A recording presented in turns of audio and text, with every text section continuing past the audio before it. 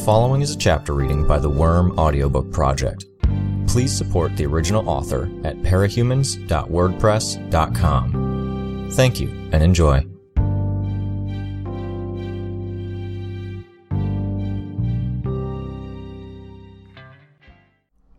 Arc 12, Chapter 6. I never thought I'd be thankful in any way that Leviathan had trashed my hometown. Leviathan's tidal waves had shattered many of the windows, and the residents had put plywood, plastic, and boards up in their wake. It meant there was less material for Shatterbird to use against us. Countless people had been spared from injury and death due to Shatterbird's glass shards because Leviathan had gotten to us first. But even without the glass, there was still sand. I stepped out of the way as a trio of people moved down the street, supporting each other as much as they were able. Each of them had been blasted by the sand, their skin left ragged. It had turned a bruised combination of black, brown, and purple where it hadn't been scraped off and left raw, red, and openly bleeding. One looked as though he'd been blinded. The sandburns covered his upper face.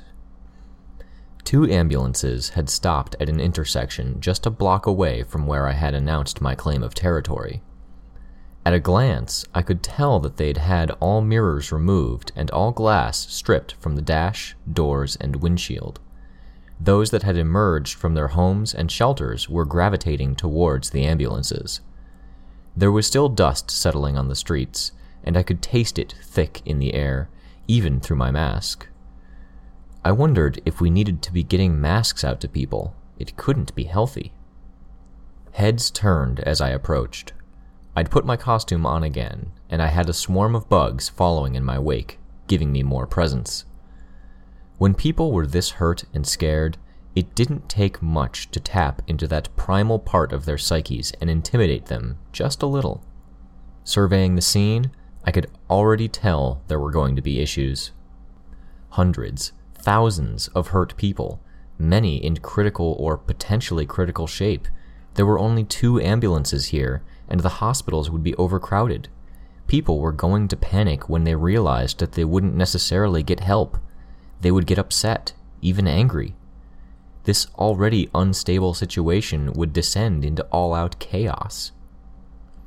I told them I'd protect them, but there was no stopping this. I wasn't on my game. My thoughts were on Dad and Tattletale, not on these people and all the factors that I was supposed to take into account. But I didn't have a choice. I gave the order, and my swarm spread out, flowing through the crowd. It was enough bugs to get people's attention. I just hoped the benefits of having the bugs there would outweigh any fear or discomfort the bugs generated. Using the bugs I'd spread around the area, I augmented my voice, allowing it to carry. The most important thing is to remain calm. More people turned toward me. I stepped closer to the ambulances, where paramedics were working with some of the most critical cases. I felt like a charlatan, a pretender. The look of mixed fear and incredulity from the paramedics didn't help. Still, someone had to take control and organize before people started lashing out, and the city's heroes were apparently occupied elsewhere. I don't intend you any harm, I reassured them. If you're unhurt and able-bodied, there are people who need your help. Step forward so I can direct you to them. Silence and stillness stretched on for long seconds. I could see people who had no visible injuries, who were staring at me, unwilling to respond to my appeal. Generally speaking, the types of people who lived in the docks weren't the sort who were used to being neighborly, to putting society's needs above their own. Fuck me. My head wasn't in the right place. I'd forgotten. I'd been taught in the first aid classes you had to be direct and specific when dealing with people in a crisis. Asking for help was begging for disappointment, because people would hesitate to step forward or assume that someone else would handle the job. Instead of asking for help, we were supposed to single someone out of the crowd of bystanders and give them a clear, identifiable task. Something along the lines of, "You in the red shirt, call 911. And now that I'd fucked that up, I'd entrenched them. The status quo was now quickly becoming not listening to the supervillain, and it would be twice as hard to get them to go against the rest of the herd. Which left me 3 unpleasant options.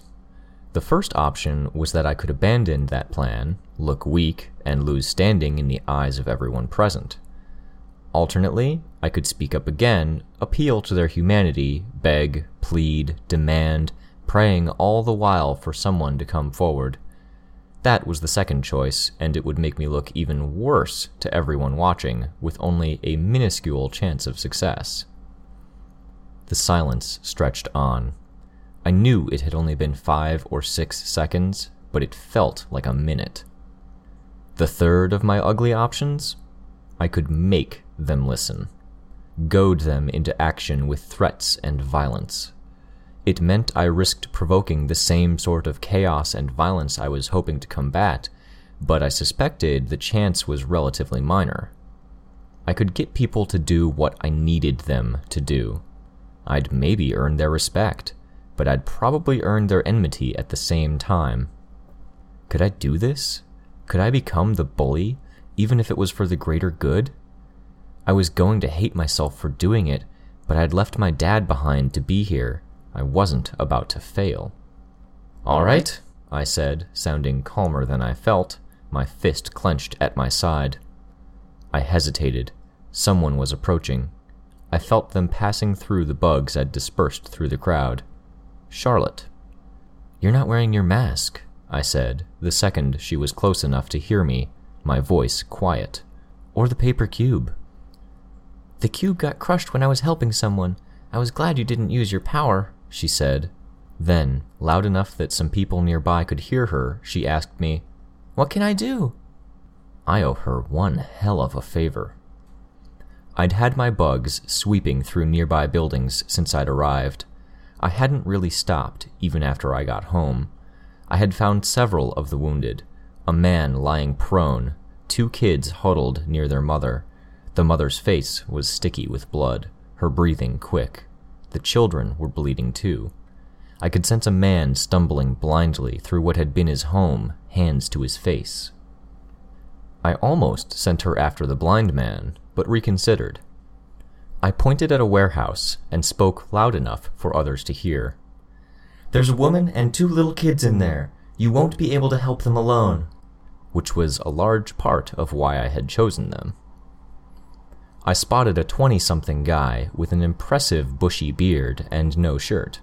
Aside from one cut on his stomach and some smaller patches of shredded skin where the sand had caught him in the back, he seemed to be in okay shape. "You, help her!" He looked at the older woman beside him. His mother?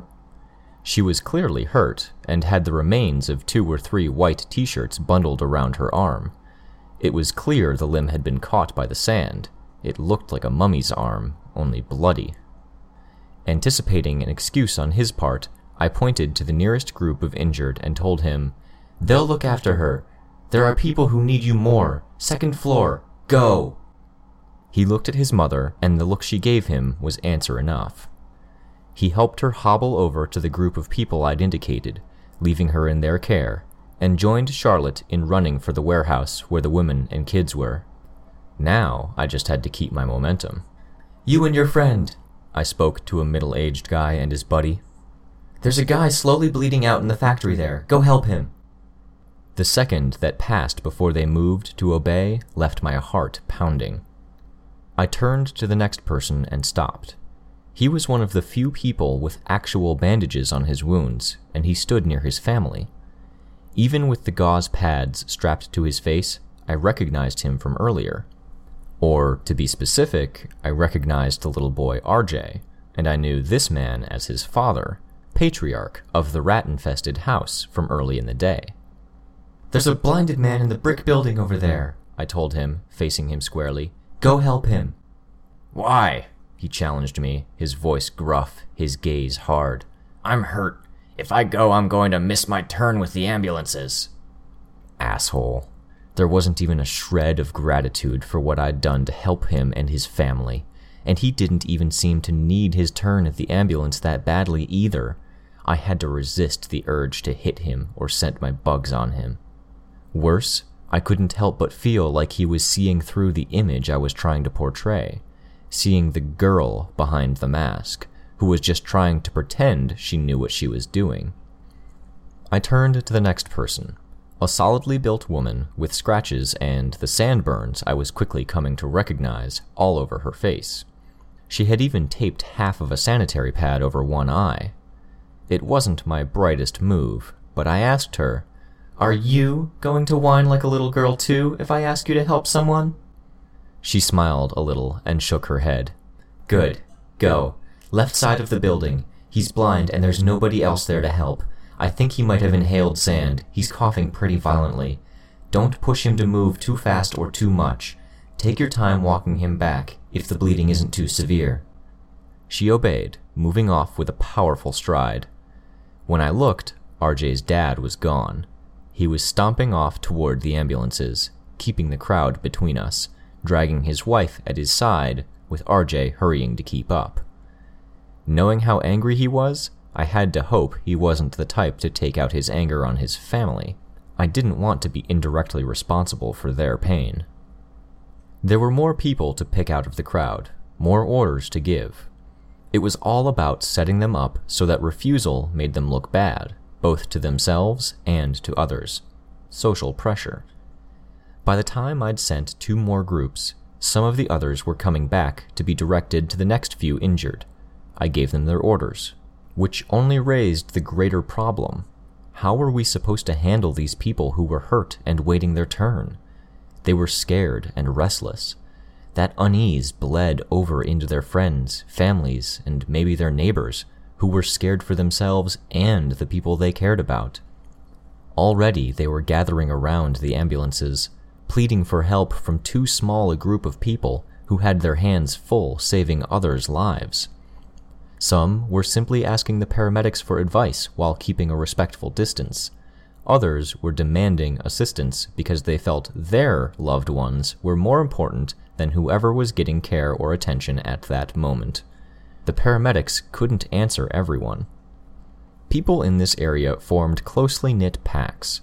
They would step up to defend the people they cared about far more quickly and easily than they had with my appeal to help strangers just minutes ago. I didn't trust them to remain peaceful if this kept up. What the hell was I supposed to do with them? As lost as I felt in that moment, I managed to look calm. My bugs gave me an awareness of the situation, and my eyes swept over the scene to get a sense of the mood and what people were doing. I spotted a mother picking at one of her son's wounds, and I realized what she was doing. I hurried to stop her. "What are you doing?" Riding the highs and the lows of emotion from the past hour or two, I might have come across sounding angrier than I was. She quailed just a bit. "He has glass in his arm." He did. There were slivers of glass no longer than the nub of lead in an old-fashioned pencil sticking out of his cuts. "Those are probably okay to remove," I told her, "but avoid disturbing any close to the arteries here, here, and here." "He doesn't have cuts there." "Good," I told her, "but you should know for later when you're helping others." She pointed at her leg. Sand had flayed the skin of her foot and calf and turned the muscle a dirty brown color. "I can't really walk." "You won't need to." A plan was coalescing in my mind. A way to give people something to do and give them some indication they'd eventually get help. The problem was, I needed materials to carry this out, and there wasn't much nearby. It meant I had to get the materials from my lair. I wasn't willing to leave for any length of time, though, and I didn't want to spare Charlotte either. I had to use my bugs. That wasn't so simple when the things I was retrieving weren't small. I had a box of pens and markers in my room for sketching out the costume designs. I also had first aid kits in my bedside table upstairs and in the bathroom on the ground floor. Bringing all of that stuff here meant opening the boxes and retrieving everything I needed, carting them here on a wave of crawling bugs past puddles and flooded streets. I collected markers, pens, bandages, ointments, iodine, candles, and needles, especially needles. smaller bottles of hydrogen peroxide, at least I hoped it was the iodine and the hydrogen peroxide. I couldn't exactly read the labels. The bottle shapes felt right, anyways. More people returned with the injured. I administered my bugs while I gave new directions to the rescued parties. Just carrying the things on a tide of bugs wasn't going to work. The crawling bugs couldn't pass through the water, and there was no way to have flying bugs carry things. Too many of the objects were too heavy, even with the flying insects gathered on every inch of their surface and working in unison. Minutes passed as I tried different configurations and formations of bugs, trying to wrangle things like the small bottle of hydrogen peroxide with my swarm. Then I saw the woman with the MaxiPad eye patch and a man of roughly the same age carting someone to the ambulance using a blanket attached to 2 broomsticks as a stretcher. I could do the same thing. I called on my Black Widow spiders, drawing some out from the terrariums where I had them contained. Wasps carted them to the necessary spots, and I had them spin their silk around the objects in question and tie that silk to the necessary bugs. Silk looped around the neck of a marker, then around a series of roaches, who could then be assisted by other bugs. I did the same for the other things, the iodine, markers, pens, candles, and more. When I was done, I called the swarm to me. I turned my attention to the injured who were clustering around the ambulances. "Listen!" I called out, using my bugs to augment my voice. "Some of you have been picking the glass out of your skin. I understand it hurts, but you're slowing things down." I got some confused and angry looks. I held up my hand to forestall any comments or argument. "Any paramedic, nurse, or doctor that helps you has to make absolutely sure that you don't have any glass embedded deep in your body. I don't believe X-rays can detect glass." I paused as a paramedic snapped his head up to look at me. Okay, so I was wrong. I wished he hadn't reacted, though. People were paying attention to the paramedics. They noticed, and it wasn't critical that these people know the exact details of the treatment they'd get. If he'd just let me lie or be wrong, this would have gone smoother. "Or at least, glass is fine as the shrapnel that hit you," I corrected myself. A shrug and a nod from the paramedic. I got my mental bearings and continued. "If you're pulling the glass out of your cuts and wounds and you lose track of which ones you've tended to, they're going to have to explore the wounds to investigate, queue you up for X-rays, and maybe even cut you open again later, after the skin is closed up, to get at any pieces they missed." I could see uneasy reactions from the crowd. I raised my hand just in time for the first of my swarm to arrive.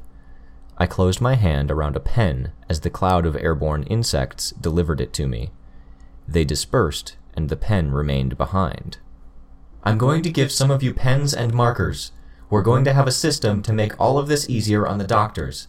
Dotted lines around any injuries with glass sticking out. Circles around wounds where the glass may be deeper." The paramedic waved me over. I moved briskly through the crowd to the stretcher. "Tetanus," he said when I was close enough. "We need to know if they've had their shots." "They probably haven't," I replied, using my swarm to augment my voice, but not to carry it to the crowd. "Probably not, but we have to ask, and time we spend asking is time we could spend helping them."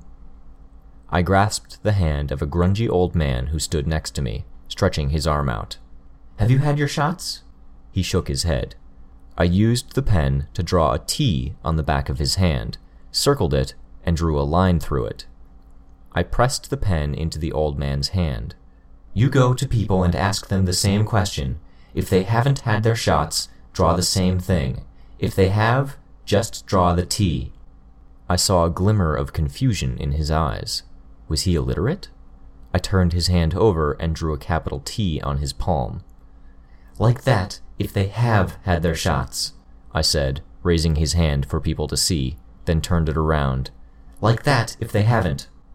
He nodded and took the pen, turning to the not quite as old man beside him. I addressed the crowd. "Remember, dotted line around the wounds if you can see the glass or if you're absolutely sure there's no glass in there. Circle if you can't tell. Once you or someone else has drawn the dotted line, You can take out the glass if it's smaller than your thumbnail. If it's bigger, try to leave it alone." "We need some elbow room," the paramedic told me. His blue gloves were slick with blood. People were standing within 2 or 3 feet of him, watching what he was doing, trying to be close enough to be the next to get help when he was done with his current patient. That wasn't the limit of the potential patients either. There were the injured that Charlotte and the others were retrieving, the people who hadn't been able to get here under their own power. "We're changing locations," I called out. I could see them reacting to that, balking at the idea. "If you're able to stand, it's going to be a long time before you get the help you want. There's plenty more people with worse injuries. Suck it up!" I waited for someone to challenge me on that. Nobody did. "If you listen and cooperate, you'll get the help you want sooner. We're going to gather inside the factory right here, where we'll be clear of the worst of the dust. It's dry inside, and there's enough space for all of us." It took some time for everyone to get moving, but they did. My bugs passed me some candles and a lighter, and I started handing them out with the pens and markers. I followed the mass of people into the defunct factory that was next to the ambulances. Sheets and cloths were pulled from machinery and laid atop boxes and on the ground, so people had places to sit and lie down. Gradually, people set about the process of marking the types of wounds and the presence of glass, buried or otherwise. "Disinfectant?" a woman asked me. I turned. She was older, in her mid-50s, roughly my height, and she had a pinched face. "What about it?" "You've been pulling things out of the cloud of flies," she told me. "Can you produce some disinfectant for us, or are you limited to art supplies and candles?" I got the impression of a strict schoolteacher from her, the kind who was a hard-ass with even the good students and a mortal enemy to the poor ones.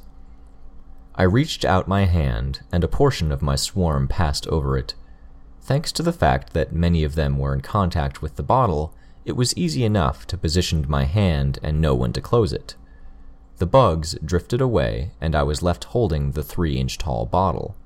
My theatrics didn't seem to impress her. Her tone was almost disparaging as she said, "Nobody uses hydrogen peroxide anymore. It delays recovery time." "That's not necessarily a bad thing," I said. "If the wounds heal over embedded glass, it'll be that much more unpleasant." "Do you have medical training?" she asked me, her tone disapproving. "Not enough, no," I said with a sigh. I had the swarm pass over my hand again, picking up the hydrogen peroxide and depositing another plastic bottle in its place. "Iodine?" "Thank you," she said in a tone that was more impatient than grateful. "We're going to need more than this." "I'll see what I can do," I told her, trying not to sound exasperated. She headed for a group of people and knelt by one of the wounded who was lying on a sheet. I could see her posture and expression soften as she talked to them, so she wasn't like that with other people. Whatever. I'd been prepared to be hated when I committed to villainy. I gathered all of the supplies I'd brought and sent more bugs out to scout for more. What I wouldn't give for a working cell phone, to find out about how Tattletale was doing, even to ask after my dad. But cell phones had computer chips, and computer chips had silicon. Everything that was electronic and more complicated than a toaster was probably fried, with exceptions for some Tinker-made stuff. There was no use dwelling on the fact that 2 people I cared about were gravely hurt. I couldn't do anything about it now, and time spent wondering was time I wasn't protecting and helping these people. In terms of protecting these people, I spread my bugs out over every surface until a potential threat wouldn't be able to take a step without killing one. It would serve as advance warning in case any members of Hookwolf's alliance came through to make trouble. I spread out some flying insects to try to detect airborne threats like Rune. Most of the flying bugs, however, I was using to sweep over my surroundings, checking buildings and building interiors. I wanted first aid kits, anything these people could use to clean their wounds. Noting the lack of suture threads, I had my spiders start using their silk to spin something long, thick, and tough enough, threading it through the holes of needles for their use. It would slow down my costume production a touch, but I could deal. "That doesn't look very sterile," a woman said from behind me, as I checked the length of the thread one of the spiders had produced. It was the pinched, gray-haired woman from just a little bit ago. "More than you'd think. I raised these little ladies myself. They live in terrariums." "That doesn't mean it's clean enough to thread through someone's open wounds." "No," I replied, feeling a bit irritated. "But in the absence of good alternatives, I'd rather use this and then supply everyone here with antibiotics at some point in the next day or so, which they probably need anyways." "People use antibiotics too often," she said. "I try to make point of using them sparingly in my clinic." Seriously? I think situations like this are the exact right time to use antibiotics. These people have open wounds, they're undernourished, dehydrated, stressed, their immune systems are probably shot, their environments are filthy, there's probably countless other reasons. She said something, sounding even more irritated than before.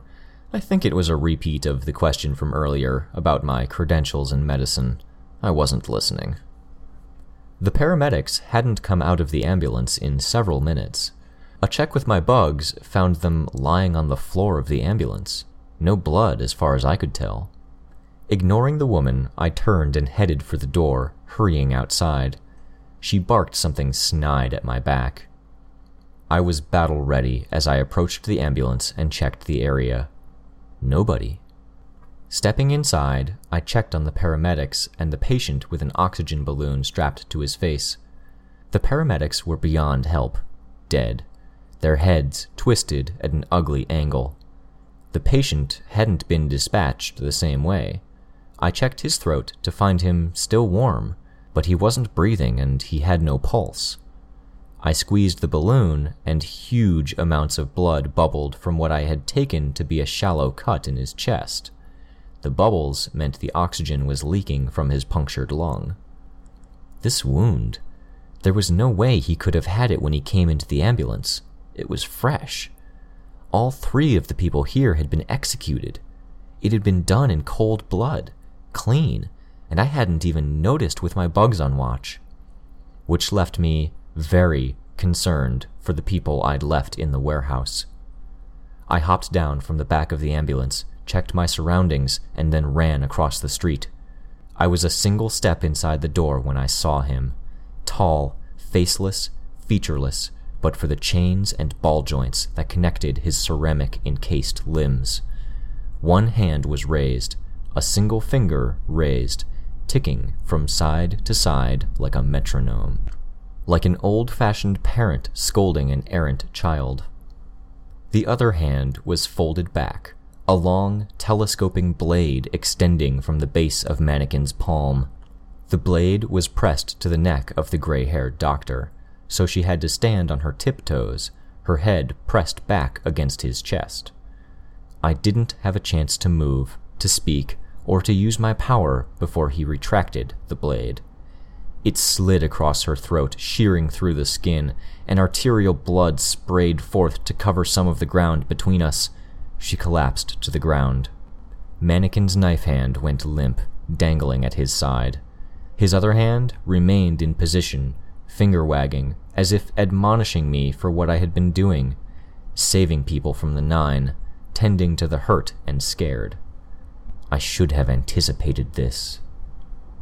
I stepped forward, almost without thinking about it, and he dropped his other hand while taking 3 long steps to back away from me.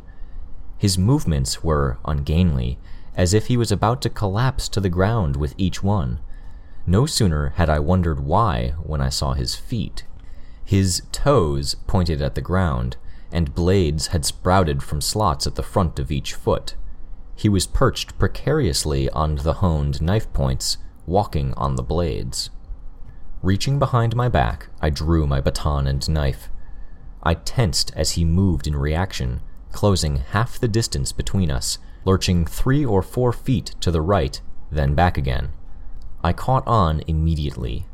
He was evading the bugs that had been hovering in the air between us, the knife stilts that extended from his feet delicately avoiding contact with the bugs that were on the ground. The contact he did make with the bugs was gentle, sliding against them like a brush of wind. I only noticed because I was paying attention. He didn't need to avoid my swarm. He was taunting me, letting me know exactly how he had gotten so close without me realizing it. I flicked out my baton to its full length. He responded by doing the same with the telescoping blades that unfolded from his arms. His weapons were longer, both sharp. Not taking my eyes off him, I used my bugs and my peripheral vision to track the other people in the warehouse.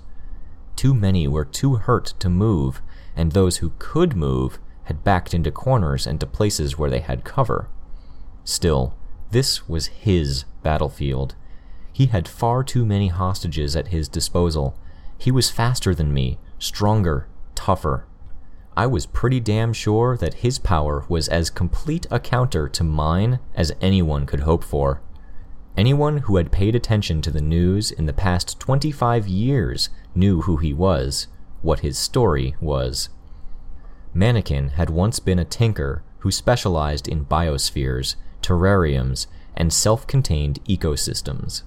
A tinker who specialized in sustaining life, sheltering it from outside forces that included water, weather, space, and bugs.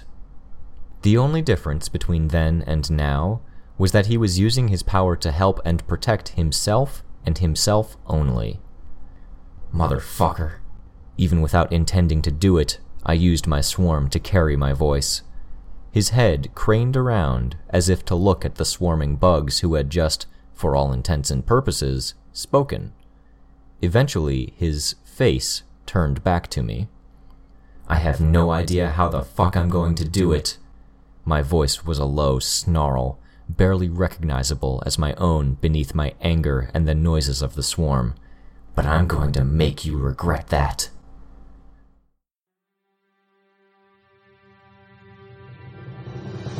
Hi, this is Rain. You just finished listening to a chapter from Arc 12, Plague, from the web serial Worm by J.C. McCrae. This production is brought to you by the Worm Audiobook Project. If you would like to know more about us or to volunteer your own services, please check us out at audioworm.rein-online.org. You can download or listen to every chapter directly from our site, or you can find us on iTunes or any podcast app under Worm Audiobook. Thank you for listening.